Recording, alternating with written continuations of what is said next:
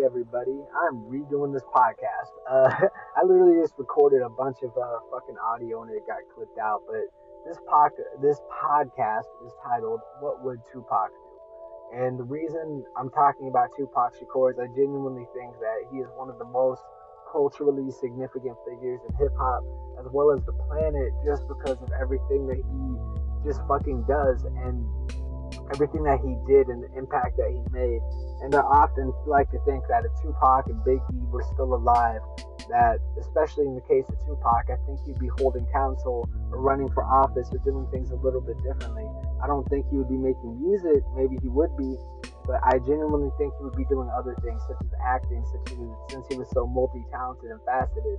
And Tupac Shakur, he is a blueprint for an essential Renaissance lifestyle, being a musician, an actor, an educated activist. Tupac Shakur checked a lot of boxes as a human, and the reason I want to talk to him is because there's this interesting story about photographer Lawrence Loopy D selling his pictures from the Tupacalypse Now debut, I believe, debut concert when Tupac dropped his first album, and he has 17 of the 18 NFTs, and apparently are photos of Tupac Shakur, and he's selling them. I know it's crazy. I literally read through this whole article, but now that I read it, I can kind of give you the points. But basically, Loopy D, he met Tupac in a bar. They were cool. He said, "Hey man, come by my show." So he went to the show. He bought a disposable camera beforehand, and then he took a bunch of pictures, and he just held on to them. And while he was teaching, he would reward his students by showing them the pictures when they did well. And later on, he finally has decided to sell them and even make a traveling collection.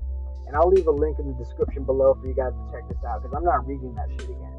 Like, I'm so fucking pissed at my recorder. I literally looked, I'm like, what the fuck is with my recorder? But I'm just giving you my small thoughts. You know what I mean? This is a little bit of a shorter podcast. I've been doing shorter ones this week because it's been pretty stacked for me. I've been doing a lot. And I got an interview planned with ADM on Saturday. But that's besides the point. So basically, when I say what would Tupac do, I just genuinely think that Tupac's embodiment, his energy, and his ambition was very infectious and powerful. And I do think that that was how he had the ability to move a crowd and be such a legend. I think that the passion that he exuded as an artist was exceptional, and not a lot of artists have been able to formulate that. People have tried to mimic it, like the Ja Rules and such, but very rarely can you have that kind of a connection with the people. It really takes an authenticity that is hard to, you can't fake that shit. You got to be authentic to your core. And the reason it worked out with Tupac Shakur is because he was unapologetically authentic. And he created this atmosphere of acceptance upon who he was, and you couldn't judge him for having contradictory habits, because he established that being a human is to be contradictory. And I respect that fact, because we as humans, we all go through different moods. I mean, to a degree, everyone's a little bipolar, right? So we see the analyzation of Tupac in his career, and I even watched a couple of minutes of Gridlock, and I cut it off because I thought Tim Roth's character dropping the N bomb and shit, it just didn't feel realistic. I'm like, this movie, the writing just kind of took a downhill slide.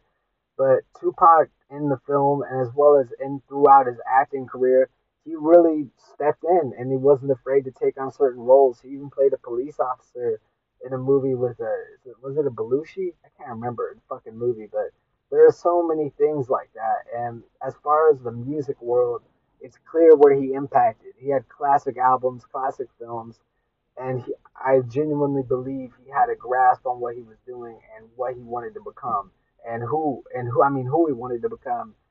And I really look at the story of Tupac Shakur as almost a blueprint of the hero mentality and how to avoid cowardice. And I really have nothing but respect for Tupac Shakur.